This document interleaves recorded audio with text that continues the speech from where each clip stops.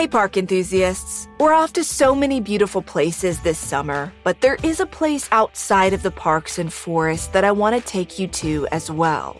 In the early morning of July 1991, something laid across the railroad tracks on the outskirts of Williamston, North Carolina. But that something turned out to be a someone.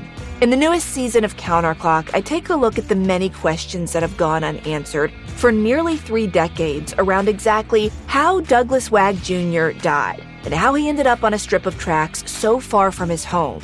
But the longer I've studied Doug's case, the less the circumstances of his death make sense, and the more potential connections to other crimes and additional mysterious deaths I've uncovered. This season of Counterclock is the most intense investigation yet, and just like me, you won't see the twists coming. Listen to new episodes of Counterclock weekly, wherever you're listening. Want the same expert advice you get from the pros in the store while shopping online at DiscountTire.com? Meet Treadwell, your personal online tire guide that matches you with the perfect tire for your vehicle. Get your best match in 1 minute or less with Treadwell by Discount Tire. This episode is brought to you by Progressive, where drivers who save by switching save nearly $750 on average. Plus, auto customers qualify for an average of 7 discounts. Quote now at Progressive.com to see if you could save. Progressive Casualty Insurance Company and Affiliates. National average 12-month savings of $744 by new customers surveyed who saved with Progressive between June 2022 and May 2023. Potential savings will vary. Discounts not available in all states and situations. Hi, park enthusiasts. I'm your host, Delia D'Ambra, and the story I have for you today is one that involves 2 young people in the prime of their life who had all intentions of making a difference in the world. They found a way to combine their love of the outdoors with their passion for helping others, which I feel is a running theme for a lot of the cases and victims I talk about on Park Predators. Their story stood out to me for a lot of reasons, and it'll probably be a case you won't forget easily either. Mostly because of how violent the crime was, and how brazen the suspect was to commit such an act on one of the most popular hiking trails in North America.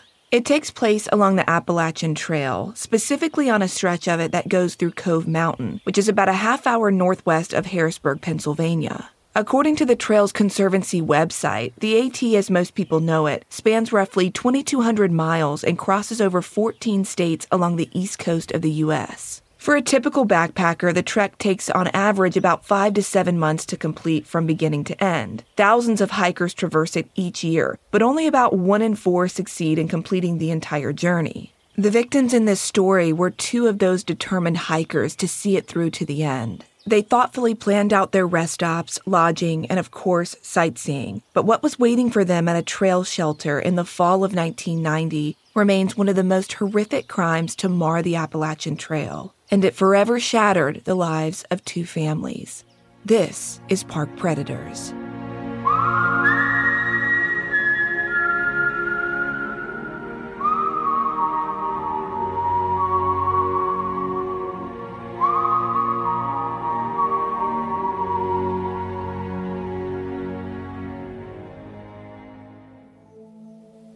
On the afternoon of Thursday, September 13th, 1990, Brian Bowen, who everyone knew by his nickname Biff, and his wife Cindy, took a break after hiking hours on the Appalachian Trail. They pit stopped for some much-needed food and rest in the town of Duncannon, Pennsylvania.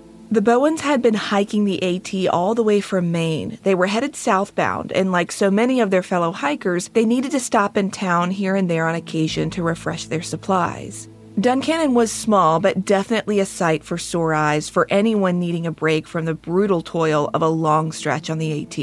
Back in 1990, there were 3 bars, a grocery store, and 2 video stores, and a row of 1-story buildings on Main Street in the town. But other than that was pretty much it. Duncannon is nestled at the bottom of Cove Mountain and is considered by some to be the halfway point on the AT. It was a welcome oasis to hikers like the Bowens who were looking for a place to rest, wash their clothes, make some phone calls, pick up their mail, or just have a few beers. The spot that most strangers passing through town seemed to wind up at was the Doyle Hotel, a rundown historic hotel that charged roughly $11 a night for a room and had cheap draft beer and hot food. And the Bowens took full advantage of that. While they drank their beers and ate pizza for lunch, they read through the hotel's register log. As they scanned several handwritten entries from other hikers who'd been by the hotel, they spotted one entry that caught their eye. It was made on September 12th, the day before they arrived in the town. It read, quote, "As we hear it, we're about mid-slip of the southbounders moving down. Oops, getting food on the book. Good food, too. Time to go. Clevis and Nalgene," end quote. Biff and Cindy immediately recognized those names, Clevis and Nalgene. They'd been trailing the couple who called themselves by those names for weeks, and they really felt like they knew them, though they hadn't actually met them in person. Biff and Cindy assumed the names were pseudonyms or trail names that the folks up ahead of them were using while on the AT. I've talked about trail names before in previous seasons, but trail names are super common and really popular for people who spend months on end hiking major trail systems or parks. It's a way of adopting a sort of pseudo-identity while on the rugged journey through terrain that feels like another world compared to where most hikers' normal lives are. The Bowens used trail names too. They called themselves the Lone Moccasins. Based on their own progress, Cindy and Biff did the math and figured that Clevis and Nalgene weren't too far ahead of them, and more than likely would have been staying on Cove Mountain at the Thelma Marks Shelter, a three-sided lean-to that provided coverage for thru hikers.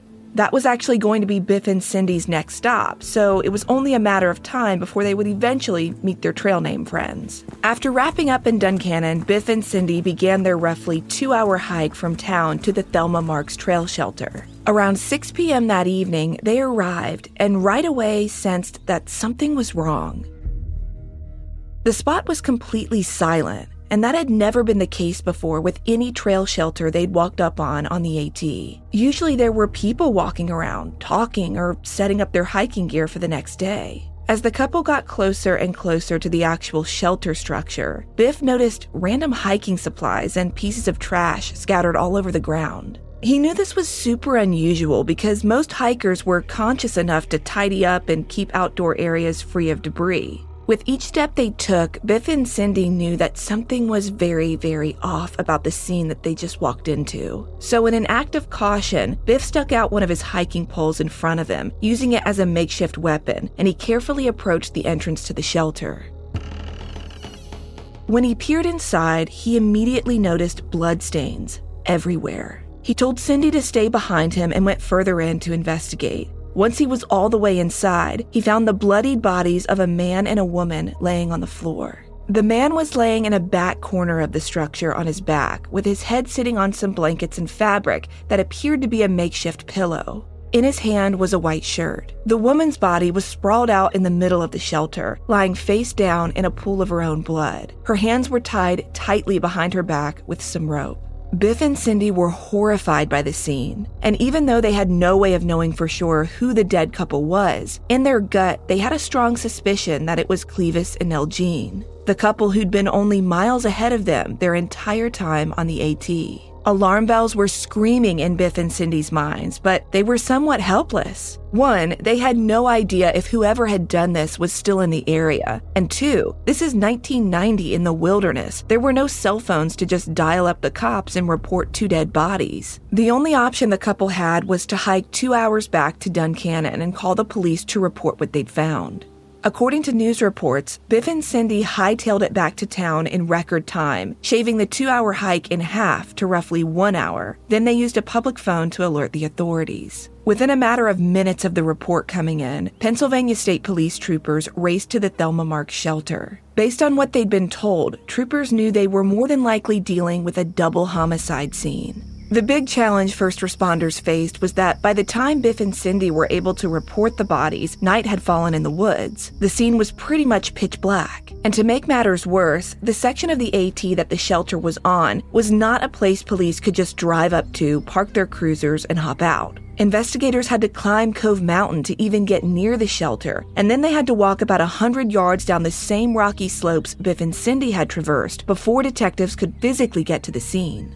After about an hour or two of hiking, Pennsylvania State Police, along with the National Park Service, finally arrived, and it took only a few minutes for their worst fears to be confirmed. There, inside the shelter, were the 2 bodies. The male victim appeared to have suffered several gunshot wounds, and authorities surmised that because he was laying on his back, face up, he'd likely been attacked while sleeping. He was lanky, had fair skin, a head of light brown fluffy hair, a scraggly beard, and distinctively thick eyebrows. Detectives found the female victim face down in the middle of the shelter with several deep stab wounds all over her body. She had a solid athletic frame, short blonde hair, tanned skin, and she wasn't very tall. Both victims were pronounced dead at the scene. As more investigators arrived and crime scene techs began processing the shelter, the detectives noticed that the couple's hiking and camping gear appeared to have been ransacked. Basic camping supplies, clothing, and trash were thrown all around the inside and outside of the shelter. Because of all that chaos, it was hard at first for investigators to tell what, if anything, was missing or had been taken. But after spending more time at the scene, two things became pretty obvious to the police. There was only one backpack, and the male victim's shoes were missing.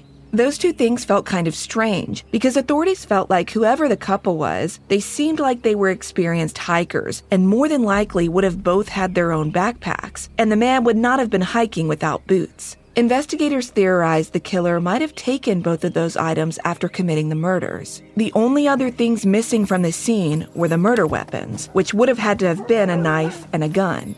During a grid search of the immediate area, police officers inspected nearby shelters and caves looking for anything that might be a clue, but they didn't find a knife and they didn't find a gun. There was no blood trail to follow, or bullets, or anything. They found a few beer cans, but those cans weren't even that suspicious because authorities knew that shelters off the AT were popular hangouts for local teenagers. So finding remnants of a party, like beer cans, wasn't that out of the ordinary. I don't know if authorities took these beer cans into evidence or not, just to be safe, but the source material for this case isn't clear on that detail. According to Michael Argento's reporting for the York Daily Record, a few hours after the victims were discovered and transported to the Perry County Coroner's Office, authorities were able to identify them as 26-year-old Jeffrey Hood and 25-year-old Molly LaRue. The source material isn't super clear on how the coroner identified the victims, but I have to think that because they were found with most of their belongings, maybe their driver's licenses or IDs were with them. They were identified within just a few short hours, and I don't think at that point any of their family members or next of kin could have been notified. According to several news reports, the autopsy results revealed Jeff had been shot 3 times, once in his head, once in his chest, and once in his back, with a .22 caliber firearm. According to the pathologist, the shots themselves did not kill Jeff right away. The exam showed that he'd slowly bled to death over the span of several minutes. Molly's autopsy results were equally horrific. Bruising and other signs of trauma on her body and throat indicated that she'd been bound with some type of rope around her neck and wrists. She'd also been sexually assaulted and then eventually stabbed at least 8 times in her back and throat. According to an article by Strange Outdoors, the wounds on Molly's body had been inflicted by an 8 3/4 inch double-edged blade, which, to just give you some context, is pretty long, in the ballpark of like an average hunting knife, not like a small switchblade Swiss Army knife type of weapon. The coroner also retrieved a semen sample during his examination. At the time, labs that processed that kind of evidence took months to turn results around. So for the time being, investigators had to wait and see if it came back as a match for Jeff, which would make sense, or if it was related to some other unknown male, likely the killer. The coroner estimated that Molly and Jeff had both died between 3 a.m. and 6 a.m. on September 13th, roughly 12 hours before Biff and Cindy discovered them. On Friday, September 14th, the day after the bodies were found, news reports about the double homicide hit headlines and became the top story in local publications. Sometime before those articles identifying the victims hit the airwaves, though, Glenda Hood, Jeff's mother, heard a quick radio report about 2 hikers being murdered on the Appalachian Trail near Duncannon, Pennsylvania. Even though the reports didn't mention the hikers' names, Glenda's stomach sank. She'd last heard from her son a few days earlier when he'd called from Duncannon. Their conversation had been especially memorable because Jeff had told his mom that he and his girlfriend Molly had some big news, some exciting news to share. Jeff wouldn't go into detail or tell Glenda over the phone what the news was because he said he and Molly wanted to share it in person with their families. Like any good mom, Glenda strongly suspected the couple was going to announce they'd gotten engaged, but she didn't push the subject. She told Jeff everyone in the family would just breathlessly wait to hear what the excitement was when the families got together for a planned reunion the following week in Harpers Ferry, West Virginia. After that, Glenda hung up with her son, and that was that. But after hearing the radio announcement on September 14th about 2 hikers being murdered on the AT near where she knew Jeff had been, Glenda couldn't just dwell on her nagging thoughts about their previous conversation or think that he could be a potential victim. She knew she had to call Molly's parents too. She had to know, had they heard from Molly? Do you want to set your child up for success? IXL Learning is an online learning program for kids covering math, language arts, science, and social studies. IXL is designed to help them really understand and master topics in a fun way. Now, my little guy is still young, but I can already tell that integrating fun ways to learn is going to be a game changer for him. Powered by advanced algorithms, IXL gives the right help to each kid, no matter the age or personality. IXL is used in 95 of the top 100 school districts in the U.S. There's one site for all the kids in your home, pre-K to 12th grade. Kids can even access IXL on the go through the app or your phone or tablet. No more trying to figure out how to explain math equations or grammar rules yourself. IXL has built-in explanation videos. Make an impact on your child's learning and get IXL now. And Park Predators listeners can get an exclusive 20% off IXL membership when they sign up today at IXL.com/park. Visit IXL.com/park to get the most effective learning program out there at the best price. Imagine upgrading your wardrobe with luxury essentials at unbeatable prices. Well, with Quince, you can do that.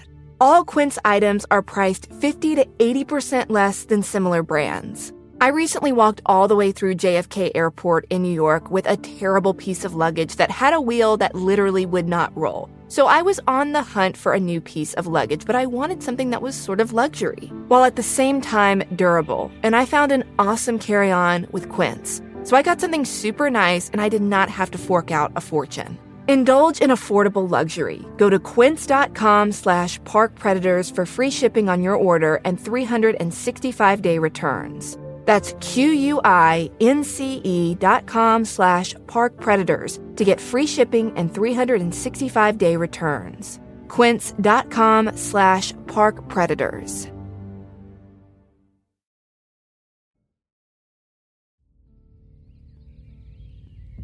According to several news reports on this case, when Molly's father Jim picked up the phone when Glenda called him, he said he felt in his gut that Jeff and Molly were the murder victims that the radio broadcasters had been talking about. He later told news outlets that he couldn't explain why he felt so sure of that feeling in that moment, but he just said he had a sense that they were gone. Within a matter of hours on September 14th, police detectives working the murder investigation got in touch with Glenda and Jim and told them the devastating news about what had happened. It's kind of odd and honestly heartbreaking to me that Molly and Jeff's parents and family had to find out about the murders from the news, but I guess because everything in the investigation was happening so fast between late at night on the 13th and into the early morning on the 14th, there was just overlap between when authorities knew who the victims were and when they were able to officially notify Molly and Jeff's loved ones.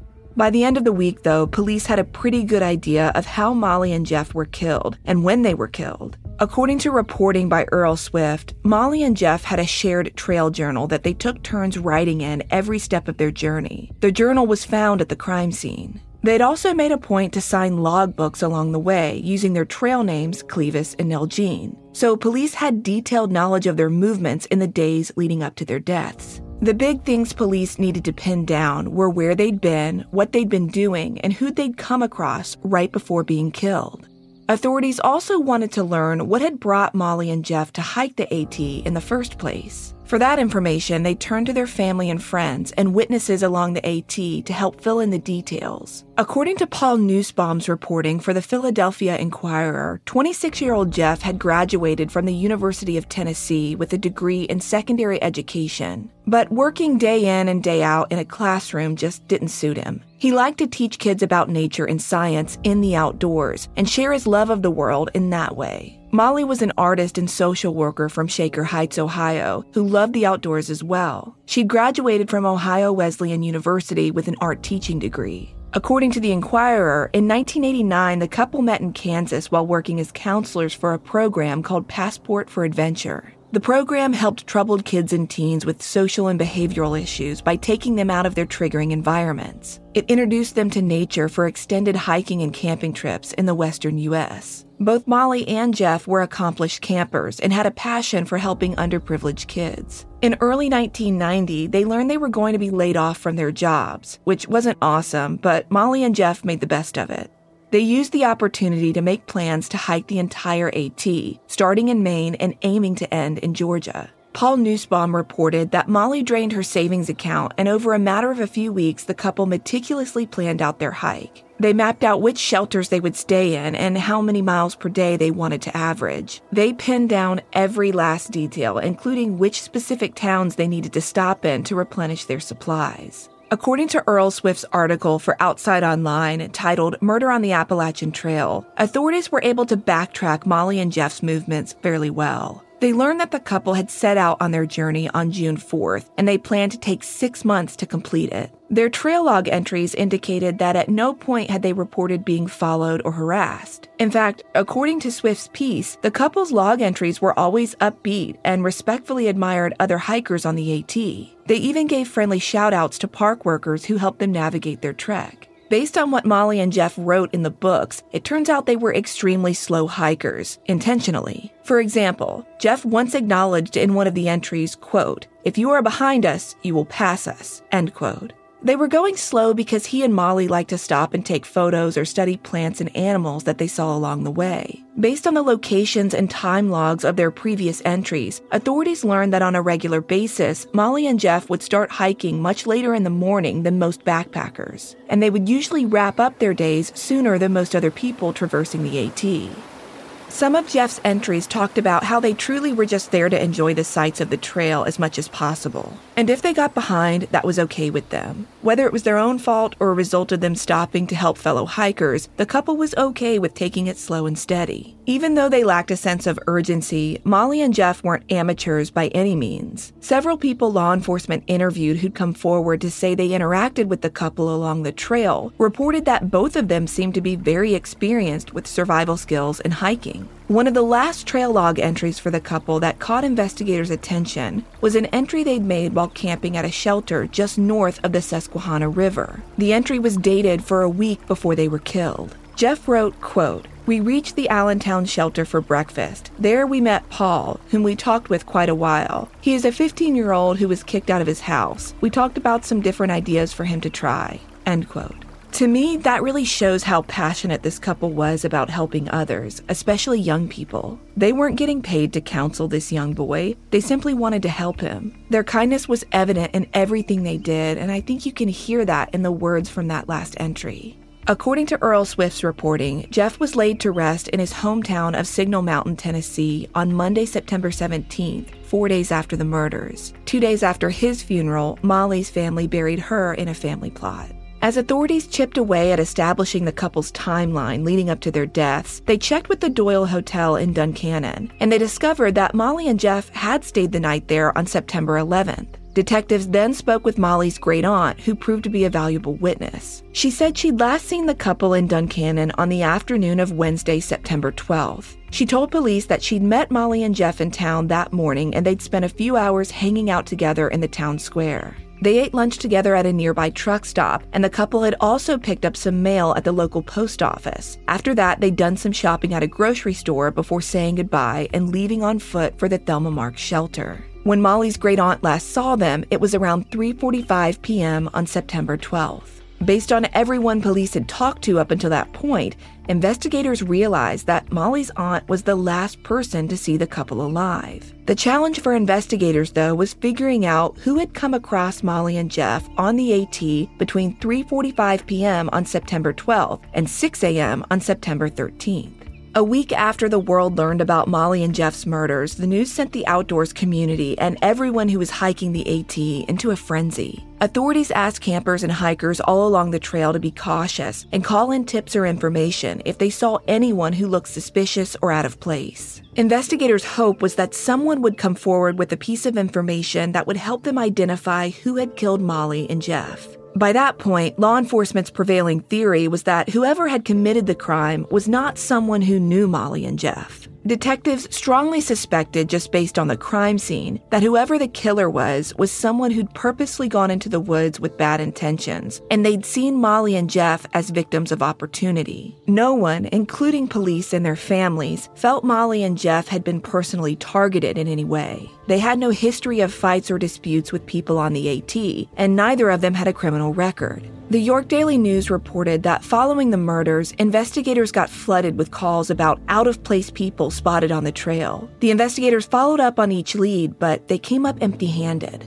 On September 22nd, 10 days after the crime, a composite sketch of a man authorities indicated was a person they wanted to speak with appeared on the front page of the Sentinel newspaper. It's unclear from the source material what specific tip led to this composite sketch being drawn up, but the day after it came out, 2 hikers came forward and told National Park Service rangers that they'd seen a man matching that description hiking near Harpers Ferry, West Virginia. For reference, Harpers Ferry is about 100 miles south of Duncannon and was another popular pit stop for thru hikers on the Appalachian Trail. These witnesses said the guy they'd seen was carrying an overstuffed backpack, and the way he was holding it indicated to them that he didn't seem to be an experienced hiker. Now, I don't know if this guy was just glaringly out of place or what exactly is the proper etiquette for carrying an oversized backpack, but I guess these hikers just felt like their interaction with the man was suspicious enough that they decided to call it in. And thank God they did, because when authorities tracked the suspicious guy down, they discovered something alarming about his attire.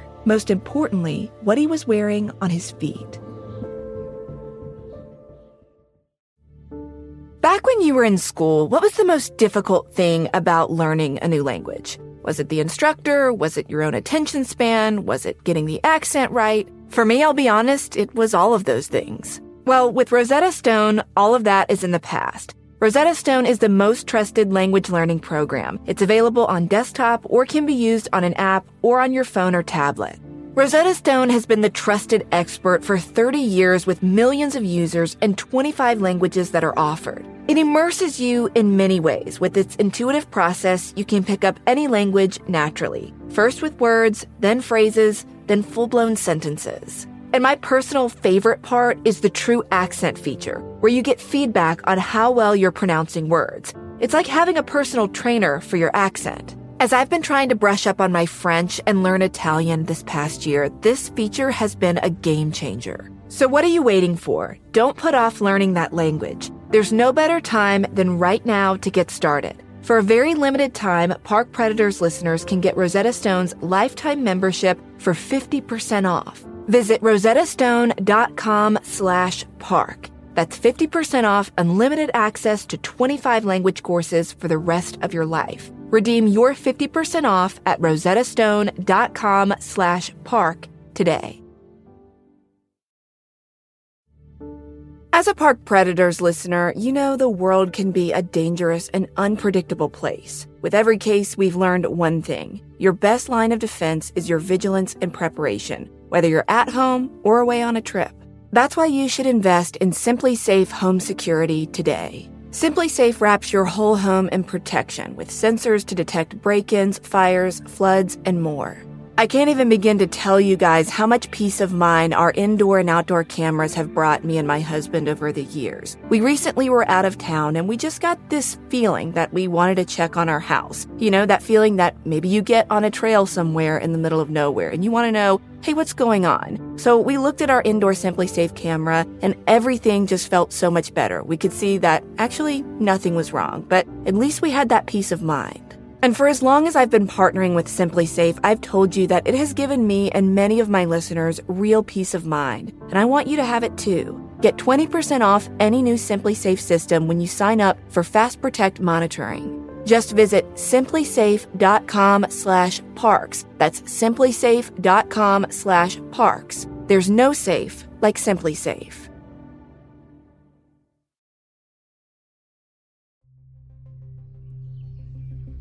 While investigating the tip from the hikers in Harpers Ferry, detectives located and interviewed a 38-year-old man named David Casey Horn. David closely matched the tipster's description and very much resembled the man in the composite sketch that authorities had issued to the media days earlier. When detectives stopped David, he was carrying an overstuffed backpack that was the same color and brand as the backpack that police had learned Jeff Hood owned. But probably even more suspicious than that was the fact that officers found a .22 caliber pistol and a knife on David. While questioning him about where he got those items and where he'd been on September 12th and 13th, detectives looked down at David's feet, and they were shocked to see that he was wearing boots that seemed to match the same description as the ones missing from Jeff's body. Very much convinced they had a prime suspect, authorities took David into custody. When they booked him, they ran his fingerprints, and wouldn't you know it, he had an outstanding warrant from the FBI for murder. What was strange, though, was that David's fingerprints and federal warrant didn't come back to a David Casey Horn. They matched the identity of a man named Paul David Cruz. Police quickly realized that David Horn was just an alias, and that the man they had in custody was actually Paul Cruz. Paul was a wanted fugitive who was suspected of committing a violent murder in 1986 in Bartow, Florida. According to the New York Times, Paul was originally from Florida and one of 7 siblings who'd been adopted at the age of 9 by Susan Cruz and her husband. The Times reported that from a young age, Paul had shown signs that he was deeply troubled and depressed. Throughout grade school, he was a poor student, and by the time he graduated and became an adult, he joined the U.S. Marine Corps. That career didn't last long, though, because after multiple attempts to take his own life, he was dishonorably discharged. Throughout his 20s and 30s, Paul never held a steady job, and he struggled with drug and alcohol use. According to a Los Angeles Times article, during the early 80s, Paul lived with his biological brother, Donald Horn, and Donald's girlfriend, Vanessa Simmons, in North Carolina. A quick side note, the LA Times article also mentions that Vanessa was, quote, partially paralyzed because Donald shot her in the head with a sawed-off shotgun during an argument, end quote.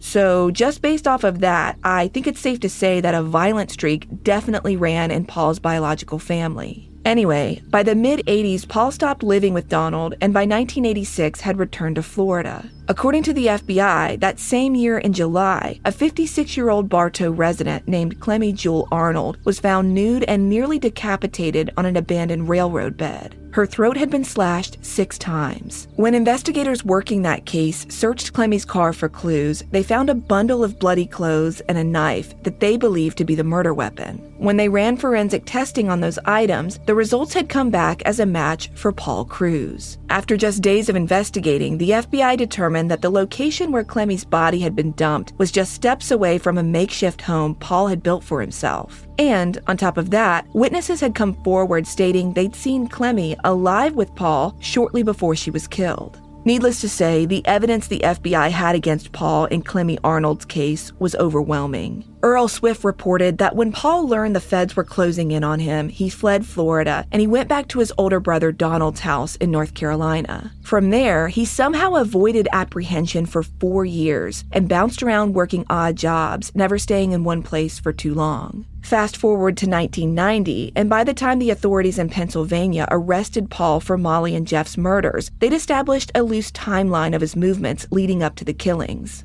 They learned from speaking with some of Paul's former employers that shortly before the murders, he'd taken a job as a farmhand on a South Carolina tobacco farm. Those that knew him described him as a quiet and very secretive person. On September 5th, 1990, he'd abruptly left that job on the tobacco farm and bought a one-way ticket headed north on a Greyhound bus. He'd gotten off the bus in Winchester, Virginia, then started hitchhiking for rides. A few days after that, he'd walked into a library in eastern Berlin, Pennsylvania, looking for hiking maps of the Appalachian Trail. On Tuesday, September 11th, 1990, the day before Molly and Jeff were killed, Paul had been spotted near the Pennsylvania Turnpike. According to news reports, a woman named Karen Lutz was surveying a piece of property designated to be a new portion of a footpath along the turnpike when she noticed a disheveled man lingering near the roadway.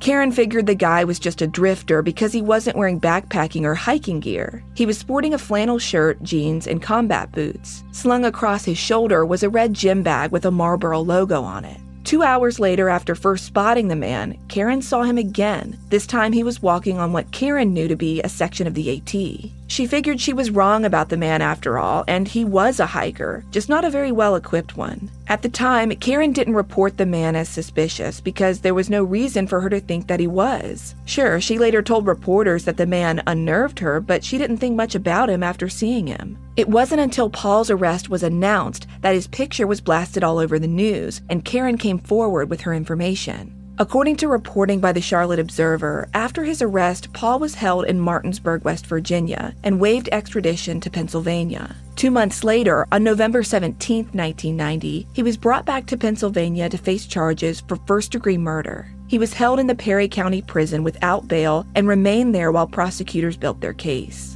According to multiple news reports, at his arraignment on December 14th, Paul entered a plea of not guilty for the charges against him, and his defense attorney told reporters, quote, "There's a lot of circumstantial evidence. There is no eyewitness testimony," end quote.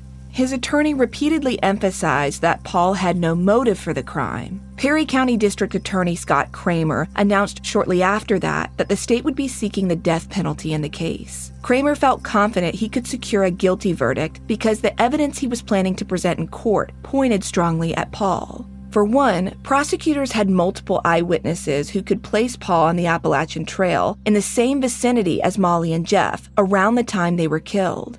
To add to that, police had found the same caliber firearm and large-sized knife on Paul when he was arrested. And lastly, Paul was carrying Jeff's backpack and wearing his hiking boots. All of those incriminating factors made the state feel certain they had the right man.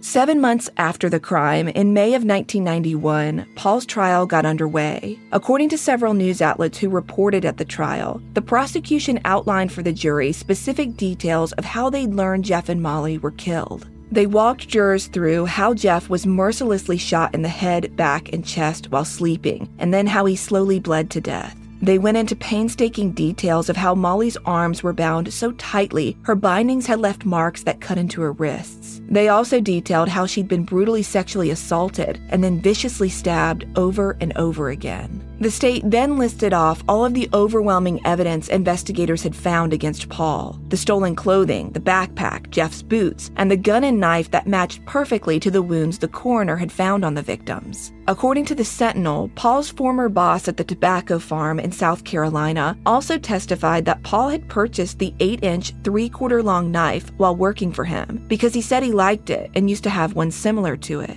The prosecution's case wasn't just circumstantial by the time it went to trial. Prosecutors had the FBI lab do DNA testing on the sample of semen found at the crime scene, and those results showed that the sample was a very close genetic match to Paul. It wasn't a dead ringer though, but I have to assume that was probably because DNA testing in the early 90s was in its infancy, and the labs back then just didn't have the ability to make a 100% positive match. The research material that's out there on this case doesn't specifically say how close of a match the semen from the scene was to Paul's DNA, but according to the Sentinel, an FBI agent testified at trial that the samples were, quote, strong association, end quote. To make matters worse for Paul, ballistics tests on the .22 pistol police seized from him showed that bullets fired from that handgun matched the slugs that had been removed from Jeff's body. In closing arguments, DA Kramer stated, quote, "Nothing will bring Jeff and Molly back. They're dead, and death is forever. But justice demands a conviction for both counts of first-degree murder, and so I ask you to find," end quote. According to the Morning Call, after only 49 minutes of deliberation, the jury found Paul David Cruz guilty of killing Molly LaRue and Jeff Hood. A judge sentenced him to death by lethal injection on May 25, 1991. According to Pennsylvania state law, death penalty convictions are automatically appealed to the Supreme Court, so Paul and his attorneys filed an appeal and continued to fight his execution incessantly for years. A lot about the night Molly and Jeff died remained a mystery, and to this day still does. For example, authorities were never able to pinpoint when exactly Paul showed up to the shelter or if Jeff and Molly ever had a chance. Investigators felt in their gut that more than likely Paul had ambushed the couple the night of September 12th or early in the morning on the 13th. Most likely, he killed Jeff first. Then, Paul kept Molly alive for a while longer before ultimately killing her too. Police theorized that based on the evidence, Paul likely attacked the couple because they had supplies that he wanted, and he'd already committed a murder in Florida, so taking another person's life in order to get what he wanted didn't faze him all that much. Just shy of a year after his trial and conviction, Paul was tried and convicted in Florida for Clemmy Arnold's murder, and a judge sentenced him to life in prison. In the aftermath of Molly and Jeff's murders, their friends and family were determined not to let their deaths be in vain, and to not let what happened deter other people from traversing the Appalachian Trail or any other beautiful landscape. Jim LaRue told reporter Earl Swift, quote, "We kept getting comments like, well, do you feel the trail is too dangerous to use? And should it be shut down? That's when Molly's voice would come up and tell me, if you ever let my death be an excuse for anything happening to the trail, I'll never forgive you," end quote. Molly's dad wasn't alone in that thought. The families knew what hiking and the outdoors meant to Molly and Jeff, and they took on a sort of role in defending the legacy of the AT. Jeff's sister hiked the trail in 1991, completing what her brother started but never finished. Jeff's mom, Glenda, also revisited the site several times. She climbed Cove Mountain on the first Mother's Day after the murders. She said she made the journey because she wanted to feel Jeff's presence and find a way to feel connected to her son again. She said that she wanted that place to be something more than just the place where Jeff and Molly died. According to the Baltimore Sun, in the fall of 2000, a decade after the killings, Molly's parents and Glenda hiked to the summit of Cove Mountain to dedicate a new shelter just yards from where their children had been murdered. They were joined by 40 other hikers while they unveiled the Cove Mountain Shelter. That shelter replaced the Thelma Marks shelter, which was eventually torn down. In 2006, Perry County prosecutors in Pennsylvania agreed to let the court change Paul Cruz's sentence from death to serving 2 life sentences without the possibility of parole. Prosecutors did this so that Paul and his legal team would stop filing constant appeals. Normally, a move like this to resentence a murderer would ruffle some feathers with the victims' families, but not in this case. According to Earl Swift's reporting, Jim LaRue spoke at Paul's 2006 resentencing and gave a powerful statement he hoped would resonate with his daughter's killer. He said, quote, "Paul, I am here today to offer forgiveness for what you have done. I wish that you can now find peace. Molly had decided to devote her life to working with troubled children, like you certainly were. Paul, I think it would be great if you could pick up where Molly left off, starting with yourself. Help the Mollys of this world learn who you are and try to enlist the help of other inmates to help with this effort. You are a goldmine of critical information that needs to be unearthed. Peace be with you, brother. Peace be with you." End quote. I don't know that I would have the strength to forgive the person who stole my child from me, especially because throughout Paul's trial and everything that came afterward, he never once provided a statement or reason as to why he killed Molly and Jeff. He never showed any signs of remorse and remained stoically silent about the entire incident. Even though Paul never provided more information or took responsibility for his crimes, the impact that Jeff and Molly's lives and tragic story had on people all over the world reached far beyond the sadness of what happened to them. I couldn't possibly cover in this episode how much their lives influenced other people's. They were 2 people who were doing good in the world and wanted to see society become better. According to an article on Ohio Wesleyan University's website, Jim LaRue said the couple wanted to go back to school and start programs related to social work, camping, and hiking. Sadly, they never got that chance, and they never got to see how their dreams might have brought about change in the world. It would be impossible to include all of the kind anecdotes I came across about Molly and Jeff, but the consensus from every article I've read on their case was that they were exceptional people who deserved better, and I think that everyone who hears their story should remember that. Despite the dark shadow Molly and Jeff's murders cast over the Appalachian Trail during the 90s, the trail continues to attract millions of people to this day. Hikers from all over the world, from all different backgrounds, still form deep bonds with one another as they share their trail names and stories of their struggles along the way. And I think that's exactly what Molly LaRue and Jeff Hood would have wanted.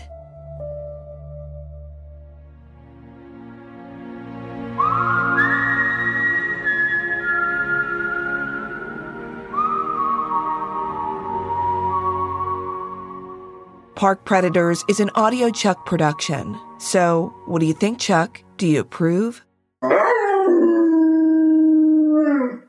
The living room is where you make some of life's most beautiful memories, but your sofa shouldn't be the one remembering them. The new life-resistant high-performance furniture from Ashley Store is designed to withstand all the spills, slip-ups, and muddy paws that come with the best parts of life. Ashley Store's high-performance sofas and recliners are soft, comfortable, and easy to clean for more mess and less stress. Shop the life-resistant high-performance furniture in-store or online at ashley.com. Ashley, for the love of home. Save big money on everything for your projects. Now at Menards. We have it all for garden and landscaping essentials. Visit our outdoor garden center today and update your backyard space. Grid Accents lattice panels have a timeless design with an innovative design that's simple to install and requires almost no maintenance. Save big on lattice panel options at Menards. View our entire selection of garden center products today on Menards.com. Save big